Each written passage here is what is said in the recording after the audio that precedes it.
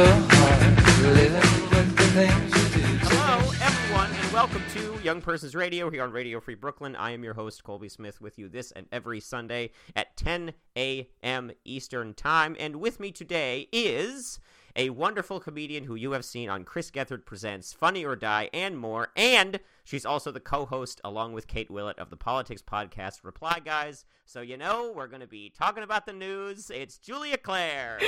Thank you, Colby. This is very exciting. I'm excited to talk about the horrors of our nation with you. Yes, very lighthearted discussion soon to follow. I can't wait.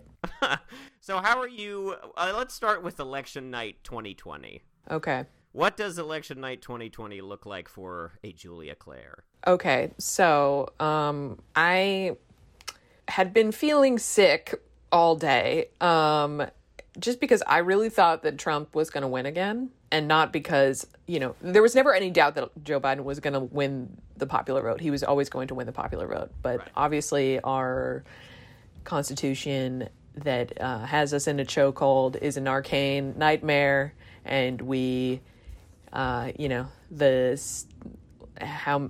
many of the last presidents have lost the popular vote. So I just knew, and, you know, basically ever since 2017, they said that there was a chance that whomever the next Democratic nominee could win by a larger popular vote margin than Hillary did and still lose the election. Mm-hmm. And I was just, you know, doom scrolling. We've all heard about it. We all do it. But yeah, that statistic that like Trump was 300 times more likely to win the election than he was to win the popular vote. Yeah. Terrifying, horrible. Anyways, I felt physically ill all day. Absolutely. Got very little done at work. My friend, another comedian, JP McDade, who is the one person in my pod, pretty much. It's because we're both kind of like in the same boat where we're just like lonely friends. Totally. A lot of those going around these days. You know? So JP is like the only person who's been coming to my apartment since this whole thing started, pretty much. And he came over and we just like ordered takeout and watched TV. That was not the election results we watched Ted Lasso.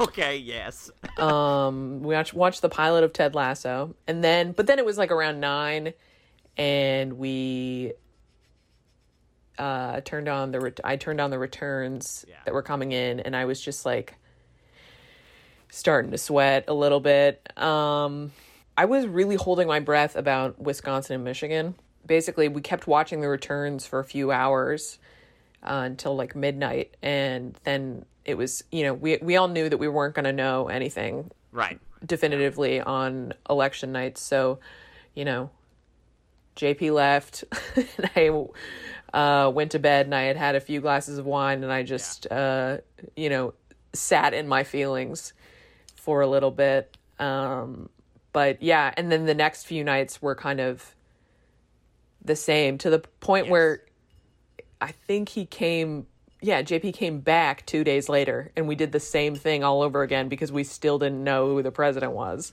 Yeah. But yeah, election night tensions were high. It was horrible, right? It was awful. And I just didn't, again, you know, Michigan and Wisconsin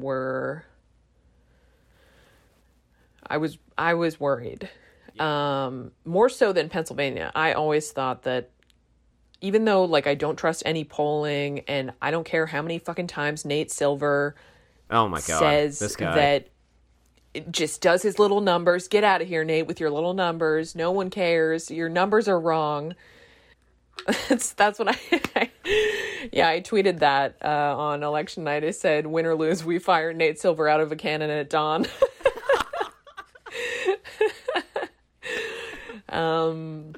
It was just it was a really high stress time. And I think I actually was having some like physical manifestations of the stress, just like in my body, because after it was clear that Joe Biden was going to win. And when they finally called it on Saturday morning, Yeah. it did feel, and again, Joe Biden is not my guy. Yeah. This was not a celebration about Joe Biden. Come on, Julia. You love him. Come on. Wow, yeah, I'm a real neo-lib shill. Yeah, so, but it did feel like a kind of like weight being lifted. Also, here in New York, that Saturday was absolutely beautiful out. Yeah. And it just felt spooky. Like, it just felt, I took a walk outside and there were like dance parties and a bunch of my, like, as I walked by, like neighbors were saying hello and congratulations and all these things. And it was so, I don't know. I allowed myself that one day of feeling good and kind of celebratory, and then immediately became furious at the prospect of Joe Biden picking an entire cabinet full of, I don't know, like McKinsey CEOs. Yeah. Just like, big pharma CEOs and McKinsey contractors. And Silicon Valley insiders. Yeah. Yeah, which is slowly happening before our very eyes. Currently, the only person who doesn't make me furious is Deb Haaland, who is the former chairwoman of the New Mexico Democratic Party, and she just won her reelection to the House. But she's being vetted right now by the Biden team, allegedly to be Secretary of the Interior, and she would be the first Native person to ever serve as a secretary in the cabinet at the federal level. And obviously, with the never-ending ways in which this country fucks our Native communities, and you know how the Trump administration basically wanted to sell Native lands for parts, just every acre. Yeah, I mean, I think I don't think that would just be like a figurehead. I think it would be really important, not just symbolically. I think it would be actually important to have a Native woman as Secretary of the Interior. It's not just like a kinder capitalism or something. But certainly all the other people on his advisory board are like big pharma executives. I mean, the people who engineered Prop 22 that just passed in California, which is like a huge, basically allows companies like Uber, Lyft, Grubhub, all that to kind of classify their employees as independent contractors in perpetuity, and therefore they have like no rights. Yeah. So the engineers of that legislation are also in the ether of the Biden administration. So that's terrifying, even though Biden says that, you know, he's made a lot of promises about unions having more rights under his administration. Obviously, I don't think it will be as bad as the Trump administration. Yeah, certainly not. Like, the way that the Trump administration, quote unquote, worked was that every single cabinet secretary, their former career had been working expressly against the purpose of the cabinet that they now served in. Yes. So, like, obviously Betsy DeVos being the best example of this, probably, who was like a private school advocate and called public education a dead end, and had like no experience in the school systems anywhere. Scott Pruitt was the head of the EPA, and he had sued the EPA 99 times in his former career. You know, obviously, Jefferson Beauregard Sessions. Remember him? Oh, yes. Yeah, no, but truly, I mean, like, an oil lobbyist and a coal lobbyist ended up being the heads of the Secretary of, of the EPA and Interior. So, Obviously, it's not going to be that bad again. Yes. Just, I'm But just, that is- for people who are listening. I'm watching on the Zoom Julia just get bummed out thinking about who's Like- been at the wheel for the last 4 years. It's just, I mean, truly, it's like obviously in like the head of the Department of Labor was Sonny Perdue, who's like like a big right to work guy, like really big anti-union guy. Right to work is, we got to stop with that because that's like pro-life. Like it's just such a nonsense right. term, and it's just letting, it's anti-union. It It's is just crazy. like, The degree to which I mean, this is definitely like a New York City bubble thing. I think where like so many places, and most of them are just like media companies that are just like professional managerial class staff anyway, all unionizing right now. Not shaming it, obviously, but it's crazy to me the degree to which like the anti-union sentiment has like really like permeated the like national consciousness. In that, like today I was watching de Blasio's press conference in which he like announced that schools would be closing, for the next like an unforeseeable like future, hopefully in the next couple weeks coming back. And the comments that were coming through on Twitter were just like, great job, United Federation of Teachers, you've ruined public education in New York. And it's just like, I don't know how you get to that conclusion, first of all, and also like, you're coming after a teachers union now. like it's ridiculous. everyone needs to go to bed because Seriously. that's so, I mean, it was not the teachers union who chose this. Yeah. It was Cuomo. Cuomo is choosing to close the schools and keep restaurants and bars open when there is an abundance of data saying that there has been no spike correlated with the very limited capacity in which schools are open. Right. And the opposite is true. There has been a notable correlation between the spike and when indoor dining, even 25% indoor dining was allowed again. And I understand that basically what's happening here, which is what happens all the time in the nightmare era of late capitalism that we live in, is that obviously individuals and kind of different like small businesses and things are being blamed for issues that are structural in nature, and they go much further up the ladder than this. Like the reason why you can't blame restaurants and bars and people who need to work, of course not. Everybody needs a paycheck and nobody, but why does everyone need a paycheck? Because there has been no assistance at the state or federal level in terms of bailing out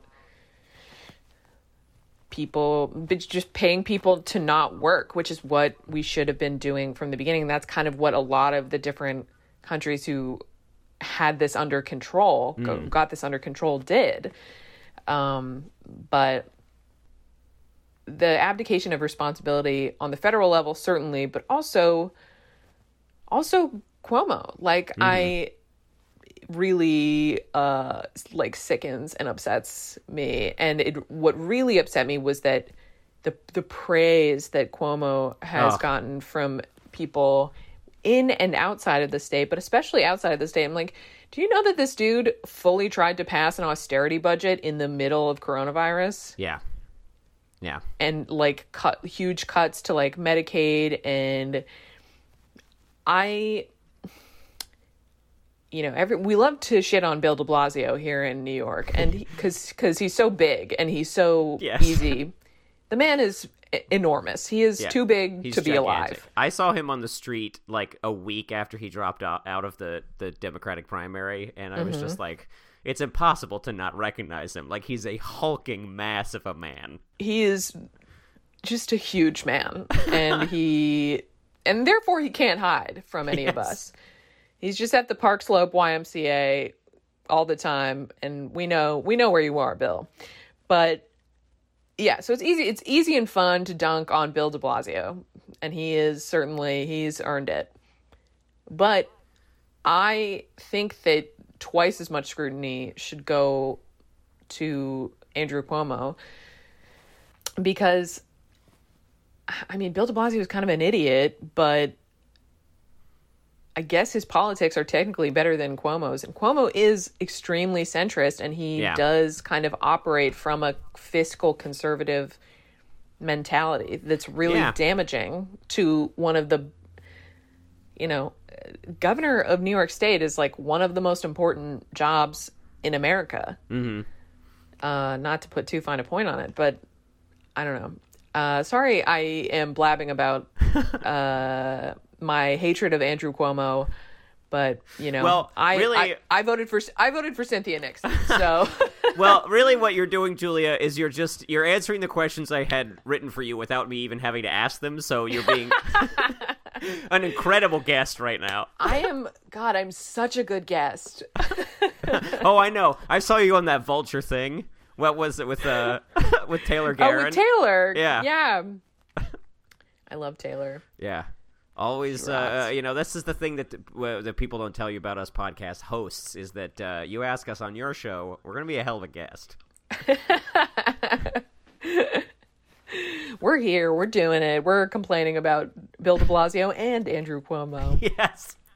That's the New York way. How about local news? Speaking of, are you a Brian Lara show listener?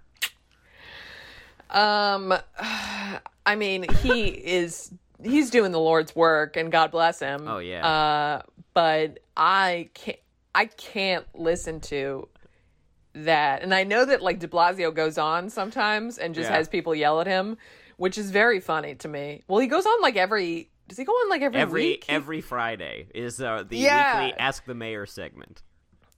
It's really just like everyone yells at him. Yes. And that, I mean, I guess that's fun in like a Schadenfreude kind of way. Let me tell you, it totally is. But for the most part, I hate listening to the regular people who call in with, I don't know. It really, it makes me weep for humanity sometimes. Yeah, sure. I grew up listening to like a lot of local talk radio, and I think I just have like PTSD from a lot of first time caller, long time listeners. 100%, yeah. And I don't know what your experience was, but in my hometown, the talk radio was like NPR in the morning.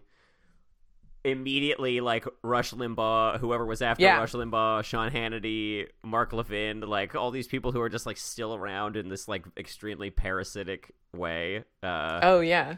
Julia Claire, what's your relationship to right wing talk radio? Oh my God. Well, I was. Oh boy. It's interesting to see. Well, it's mostly like what my dad listened to. My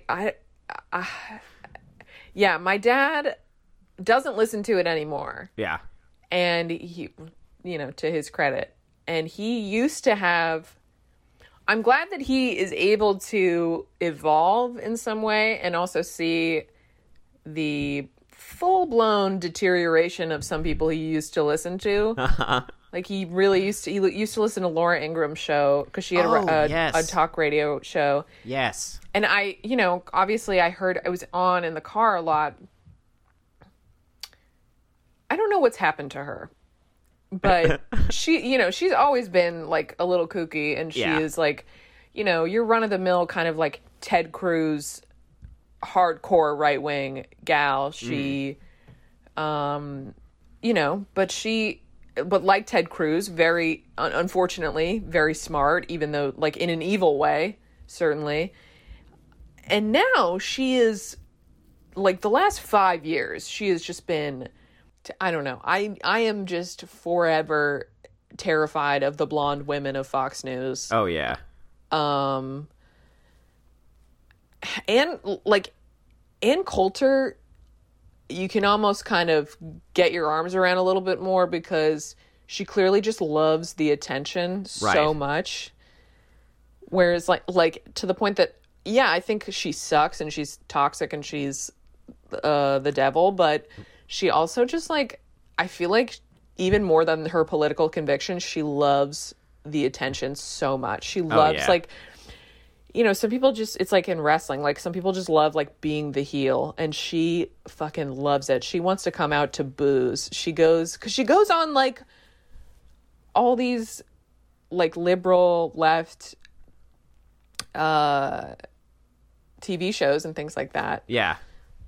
Which I guess now Pete Buttigieg is doing for us. He is he has been permanently stationed on Fox News. He's our Ann Coulter. He is our Aunt Coulter.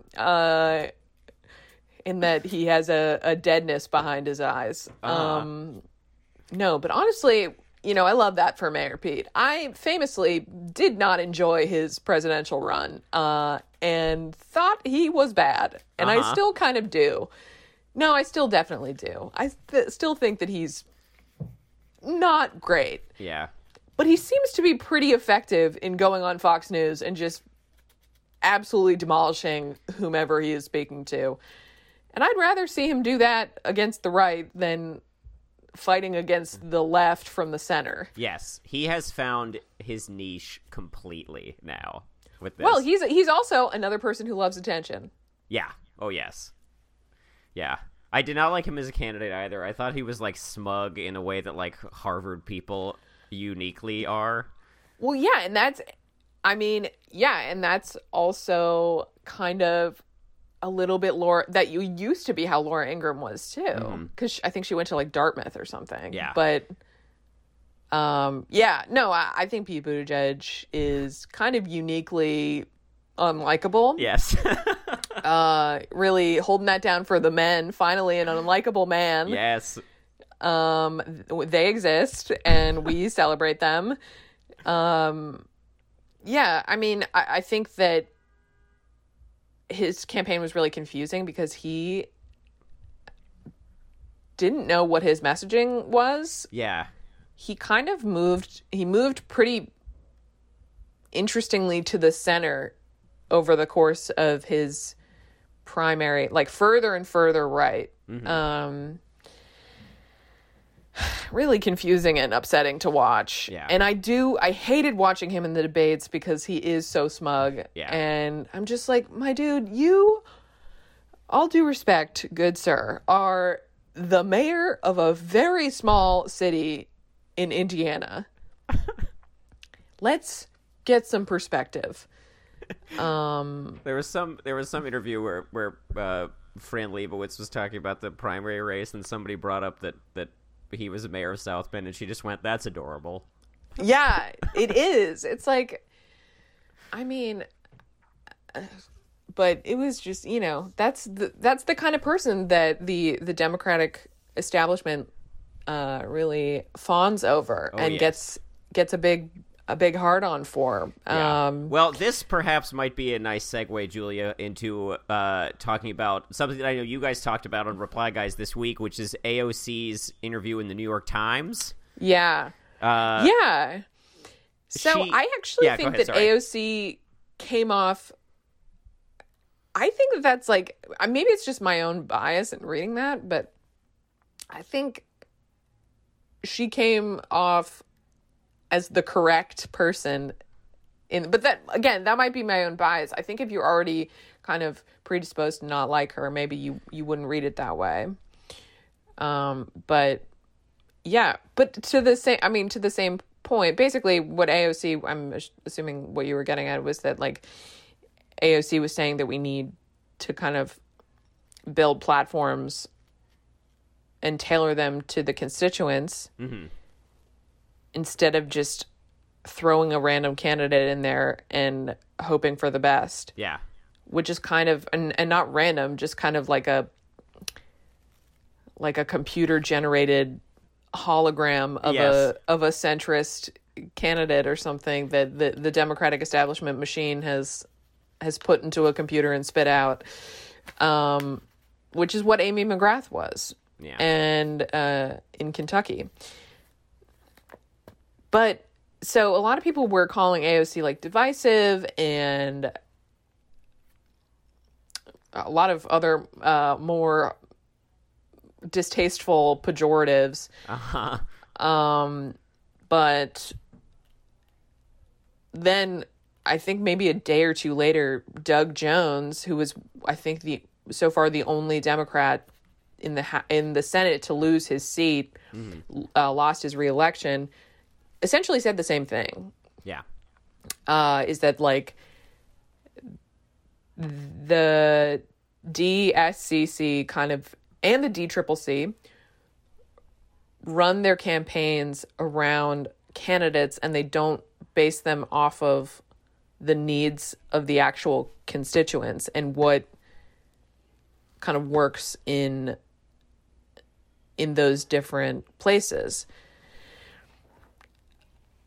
So it is really frustrating, and it's something that we see time and time again. Amy McGrath is probably the most egregious and obvious example of late, because she just, the war chest that she amassed of donations was completely staggering. Something like $88 million spent over $60 million during the campaign, and still lost by 20 points. Yeah. By 20 points. And that's not to say that Kentucky is irredeemable and the people of Kentucky are just like racist or they'll never be, it's because Amy McGrath was not offering anything else. And I used to hate when people would talk like this. I really did. I was like, I still have no place in my heart for nihilism or for just kind of like needlessly celebrating the failures of the Democratic Party. That's not my brand of leftism. And I understand that that is a very popular kind. I was just going to say, if that's what you want, it's out there. Yeah. Oh, it's out there. And everyone who's doing it is making like $20,000 a month on Patreon. But yeah, I'm just kind of sickened by the whole Amy McGrath situation, mostly because she had lost an earlier run for the House or for some other seat. Mm-hmm. And then the Democratic Party did what they have done for the last 20 years or so. They upcycle someone who has lost. Yes. And that's why I don't understand. I mean, that's another reason why Beto, even though he, I got why he was there, but again, equally infuriating to see, because he lost his race for the House. Well, we know why he was there, Julia. As he told Vanity Fair, he was made for this. He was born to run. Yes. Made for this. Yeah, what a premature cover. I love that cover now. Beto, born to run. I mean, I say I have more fondness for Beto than some of the other ghouls who are in the primary. Sure. Mostly because I swear a lot, and I love when someone swears openly. Like, Beto's out here saying, "Fuck yes, we're taking your guns," and I was like, "That's a guy I can get behind." And to say that as a Texan is pretty big. Oh yeah, for sure. And yeah, but that's why. You know who also does that is Kirsten Gillibrand. Oh yes. She swears a lot, which I like. I also think that she comes from upstate New York, and she was a congresswoman there for representing a kind of like more rural part of New York for a long time. And I think she just has been hazed throughout her whole career, and now she is like permanently a guy's girl. When she was running for president, if I had to watch one more fucking picture of her eating wings or playing beer pong, I was like, when are they going to let her rest? Yes. Please stop making her try to prove herself to the fellas. But yeah. She's in the show My Boys. Yeah. No, she has an all-time quote, which is after the 2016 election. She was giving a speech, and she said that it was clear that that the American people felt that the Democratic Party has abandoned them, which is true. Yeah. And then she says, and we need to show up and we need to help people, because if we're not helping people, what the fuck are we doing here? Yeah. And I was like, yeah, that's it, lady. So anyways, yeah, my whole political ideology is based on who swears in a cool way. Hey, you gotta pick something and stick with it, and that's all it takes. It does make me think of, though, do you follow the writer Jacob Bacharach on Twitter? No, what a name. Yeah, he just tweets about like leftist politics a lot, but he made the point whenever Biden started pulling ahead of Bernie in the Democratic primary that it seems as though, as much as America hates the Clintons, they have not finished with Clintonian politics, by which he meant that like centrist Democrats do seem to have like some pull on voters in like large chunks of like the Midwestern states. And I mean, obviously we are probably very like incapable of like personally answering that question, but like I don't know, something about that just seemed like not quite right to me. I don't know, what's your reaction to that? Okay, so I would agree. I mean, I think that, you know, and I've said this many times before, Clintonian politics do sort of rule the day here at the federal level, in terms of both Senate races and who we nominate to represent the party at the presidential level. Yeah, and Bill Clinton is held up as a beacon, a two-term winner. Yeah, a two-term winner. Yeah. And like Obama was a two-term winner as well. And Obama famously campaigned much further to the left than how he ended up governing. Yeah. And again, so people use that as an example of like, we need centrism. But really,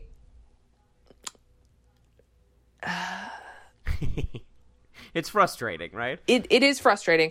And, you know, I go back and forth on this because if you look at the numbers of what was going to happen anyways in that primary, if you added up all the centrist candidates and their support and the votes that they received, added up like all the centrists and then maybe like Bernie and Warren, or even if you added those two up, you added all the centrists and then Bernie and Warren, the centrists win out anyways. Right. So I am not in, even though I love Senator Bernard with all my heart, I would vote for him 1,000 times more. He will live forever. I think he's proven that. Yeah, I was pretty surprised that he didn't perform better in Michigan this time around. Yeah. During the primary, and that kind of caused some concern, I guess, and in me, and made me think that maybe he was on shakier ground than I thought. The only time I thought he really had a shot at going all the way was after he won Nevada. Yeah, that was crazy. Which was an all-time night. Just a great time. I can't believe that was this year. I know. That feels like 15 years ago. Seriously. Yeah, so I am not in I would love to be in the Bernie would have won camp. I would love that. Sure. But I am simply not, just because it does look like, unfortunately, a lot of the Democratic electorate is more centrist than we think. However, I don't know. Again, the kind of like obsession with centrism is really rooted in like the fact that conservative rhetoric and conservative ideology has permeated into every area of life, like in our political lives. And every issue pretty much is centered around the right-wing talking points of that issue. Anything. Mm-hmm. And that's what's really frustrating. I mean, yeah, Bill Clinton was about as fiscally conservative as you get. And I don't think that there should be a place in the Democratic Party for someone like Bill Clinton. Not now, certainly. I mean, this is my favorite anecdote about, well, it's not because it's good, but just because I think it's really indicative of who Bill Clinton is and who he was as president, is that they were going to take a swing at privatizing Social Security. And he was working with Newt Gingrich on that, who was Speaker of the House at the time. And then the Clinton-Lewinsky scandal happened. And Newt Gingrich thought, oh, it's too toxic for me to be working with Bill Clinton. And so that's the reason why Bill Clinton didn't get to pull off the great heist of the Republican dream of privatizing Social Security. Yes. Anyways, Bill Clinton sucks, and yeah, thumbs down, Bill Clinton, GTFO. And we trot him out for every fucking convention every 4 years. He's a bag of bones now, and he's just I don't know. When I think about Bill Clinton, I become immediately exhausted. And Kirsten Gillibrand, to her credit, once again, she's been kind of on a lot of different sides of different issues that I don't always agree with her, but she has had some unambiguously kind of good things to say over the past few years and good stances to have. Even on some very unsexy things. Like, her big thing is she wants like postal banking. She wants public banking in every post office. And that's like good policy. That's a good idea. It's really cool. And again, not particularly sexy, but it's important, and it would like make people's lives better. Yeah. But one of the things that she said, obviously she famously was the first one to call for Al Franken to resign. But she also said, I think the Democratic Party needs to re-examine its relationship with Bill Clinton for that reason. Mm-hmm. And like basically saying, are we the party of zero tolerance on these things or aren't we? Yeah. And she's right. Yeah. And shockingly, as one would imagine, she could basically, like, nobody wanted to touch her with a 10-foot pole when she ran for president. Because she's the one who's seen as like being toxic for saying those very obvious things. Yeah, it's one of those things that is particularly infuriating, especially because people who I otherwise respect still have come to bat for Al Franken in a way that I do not understand. Like Jane Mayer, who's one of my favorite journalists for the New Yorker. Yeah, I mean, Jane Mayer devoted a very long piece in the New Yorker to trying to vindicate Al Franken, and I just think some people aren't worth it, babe. You just gotta know when to hold them and know when to fold them. And it was like an open secret that Al Franken kind of had just like inappropriate some problems behavior. I knew that a while ago. When I was in college, a few of my friends interned on the Hill, as you do when you're in the general DC area. Go Terps. Go Hounds. Go Greyhounds. Yeah, and I mean, I heard about it back then. Like, oh, yeah, like just basically people being like, yeah, I hear Al Franken is kind of weird in a bad way.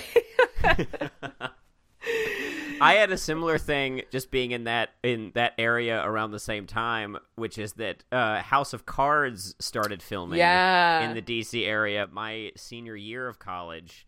and like a friend of a friend was like very aggressively pursued at a bar by Kevin Spacey.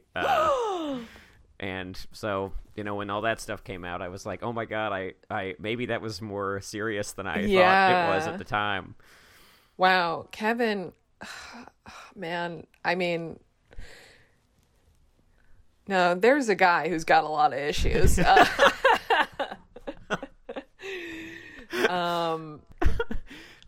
We are running short on time, so I want to close out the political discussion with just a simple, what can people do now? It's easy to feel powerless in these times, even though, Joe Biden did win. It's still, there are a lot of things to get discouraged about.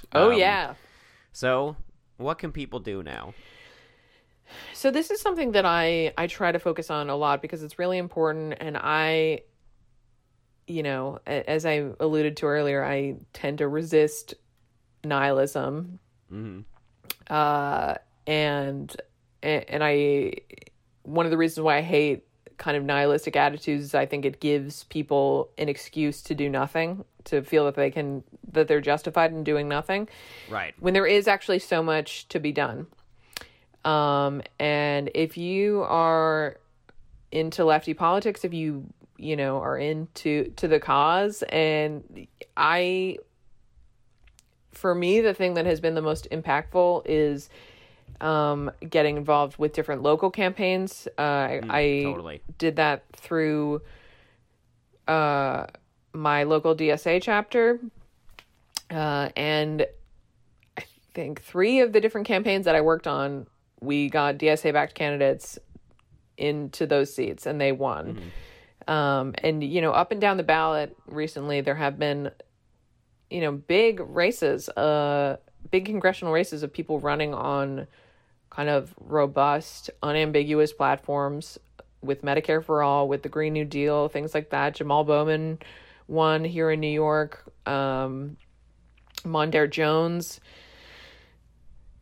And, it's not just white guys who are, it's a lot of times, I think everyone who won in New York as a DSA-backed candidate, I'm pretty sure was a person of color. Mm-hmm. And at the local level, we just got, Jabari Brisport and Farah Soufran Forrest elected to the state Senate and the state assembly, respectively. It's just like a really exciting time. And that's not even all of them. There are always ways that you can get involved, and there are always endless opportunities in campaigns, and campaigns always need help. And I mean, apart from that, if like electoral politics aren't your thing or whatever, or you just don't want to do it, God bless you. I don't know. But you should, I mean, everyone should have some experience phone banking and canvassing when we get back to a normal world. Yeah. Because I think it's important. It's like, everyone should spend some time working in retail or the service industry. I just think it's like important to understand people. For sure.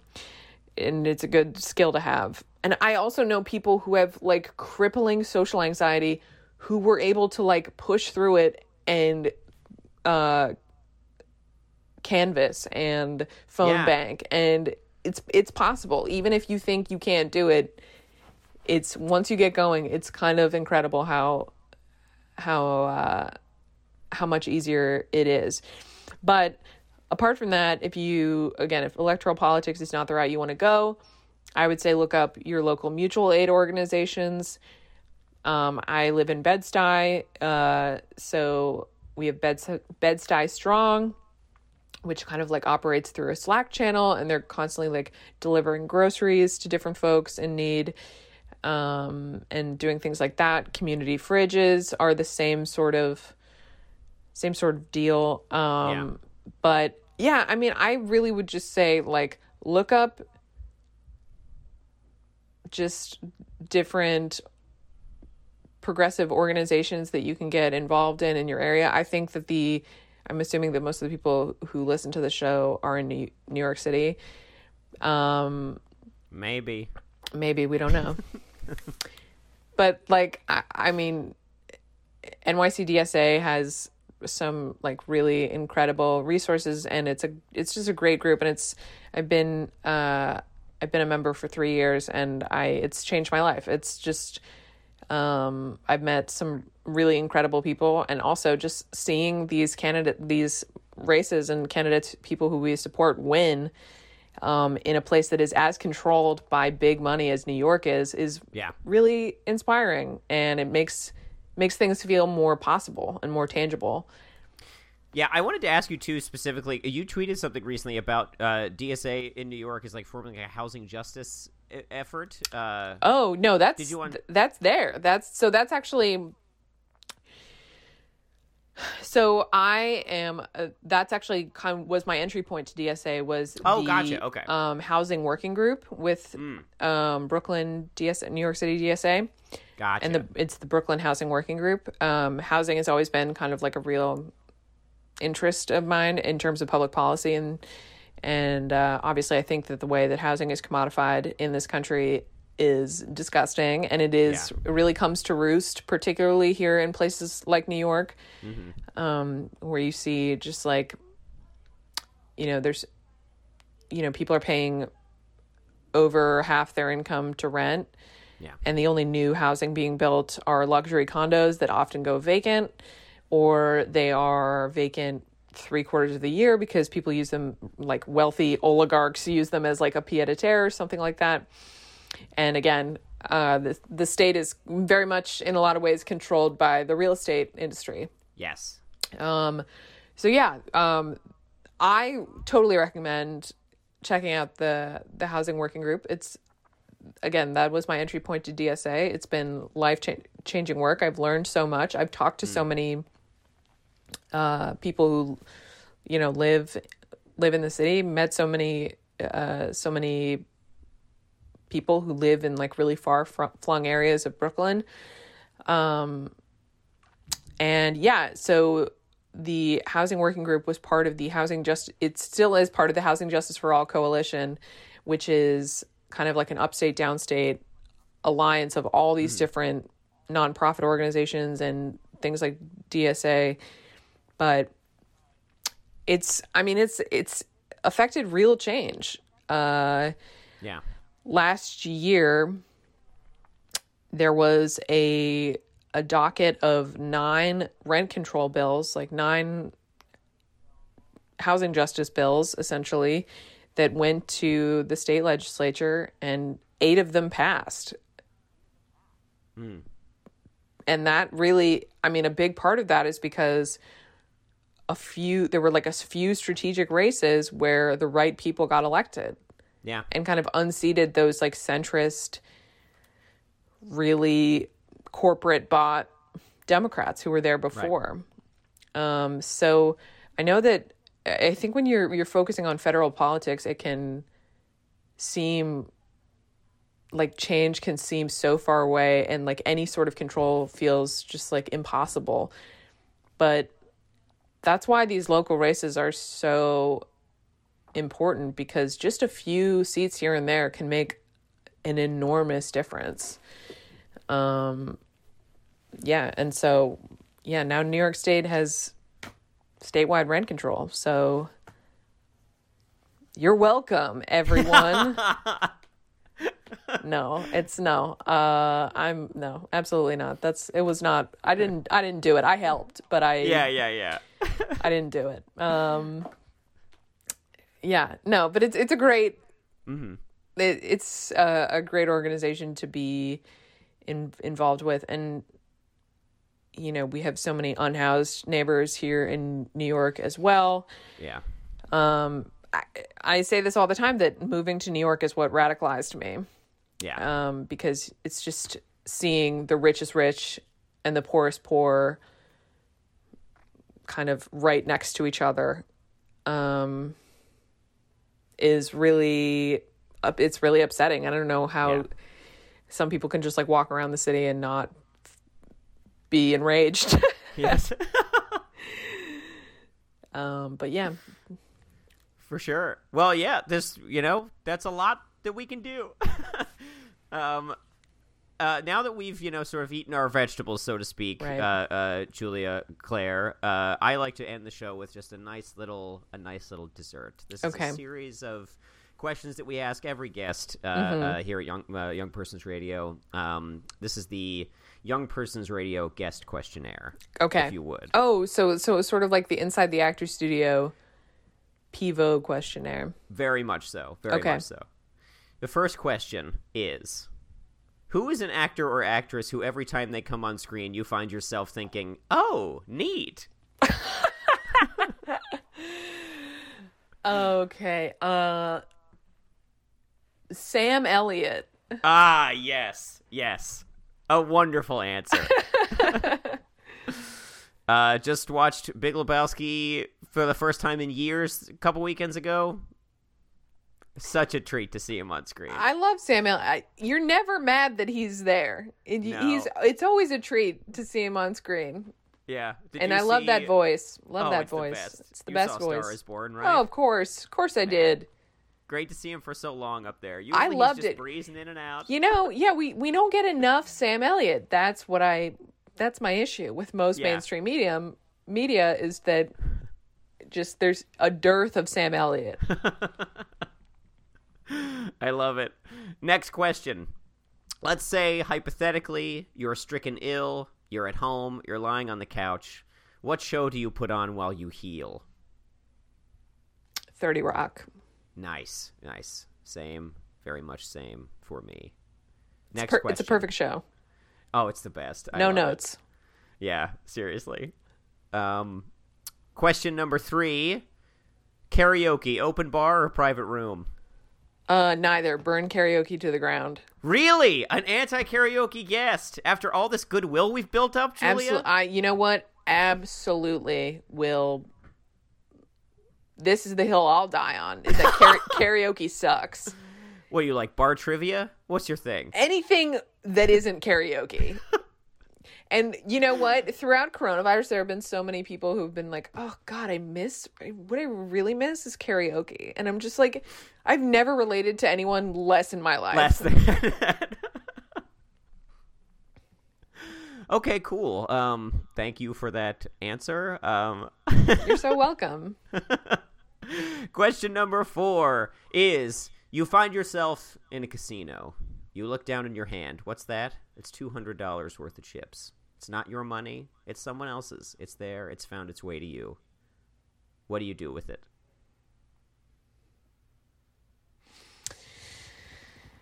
See, this is why I'm not fun, is that I can't even enjoy this hypothetical situation because I think about, even if it's not my money, I'm just like, oh no, well, even if I try to gamble half of it, what if I lose half of it? Like, I'm too nervous about everything. So I guess, I guess I would, which is so silly, I would only gamble $100 of it. Okay. And I would keep the other 100, lest I lose it all. Yes, just so you're still up $100. Still up $100. I love this. Is a very practical answer. I know. I hate my crippling practicality. I've never had fun. Well, it's never too late to start. I won't personally. You, but me, Islands in the Stream, open bar karaoke 2022. Walk into the ocean. The final question on the Young Persons Radio guest questionnaire. What is the dumbest thing that's ever made you cry? Ooh, God, there's a list. There are so many things. I mean, oh God, the dumbest thing that's ever made me cry. A video of a baby orangutan who didn't want to learn how to climb. He had been abandoned in the wild, or there was something that happened in the wild. I think there was some terrible palm oil clearing or something, and he was found. And then this team at this zoo had to try to teach him, or this conservation place had to try to teach him how to be an orangutan so he could go back into the wild. And he just didn't want to do it. And he was like a really tiny baby orangutan. And they look so human. Oh, my God. And then and his name was Peanut. Which already I'm sobbing. I was just going to say, it's getting to me now. And so they put him out on the ropes course, and he's clinging on to the human handlers for dear life. He doesn't even want to, they are trying so hard, and they finally get him to hang up there, and he just hangs there, doesn't move, and he starts crying. And then I start crying. Oh my God. And so that's probably the dumbest thing. But also, I know that I'm not alone. That's one of the reasons why I do like the YouTube comment section sometimes, is just like on videos like that. I think the top comment there was like, me yesterday, I don't think about orangutans that much. Me today, I would literally die for Peanut. And I was like, yeah, hell yeah, absolutely. But yeah, I mean, all of those things. Sometimes I just have like 2 glasses of wine and I will cry about how much I love one of my friends. Oh, sure. It's kind of silly.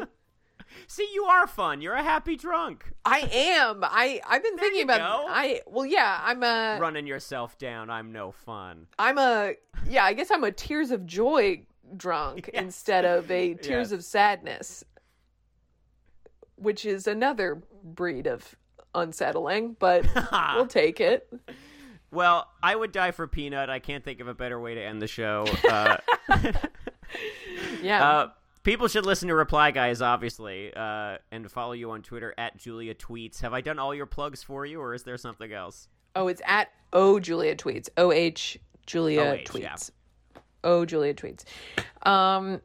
Yeah, no, that's it. That's all you need to know. I mean, I have no stand-up shows to plug at all because stand-up doesn't exist anymore. Yeah.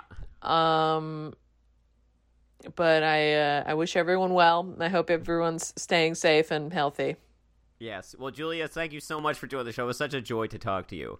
Oh, great to talk to you too. Thanks for having me. Okay, I'm stopping now. That was great. Thanks so much for doing that. I really appreciate it.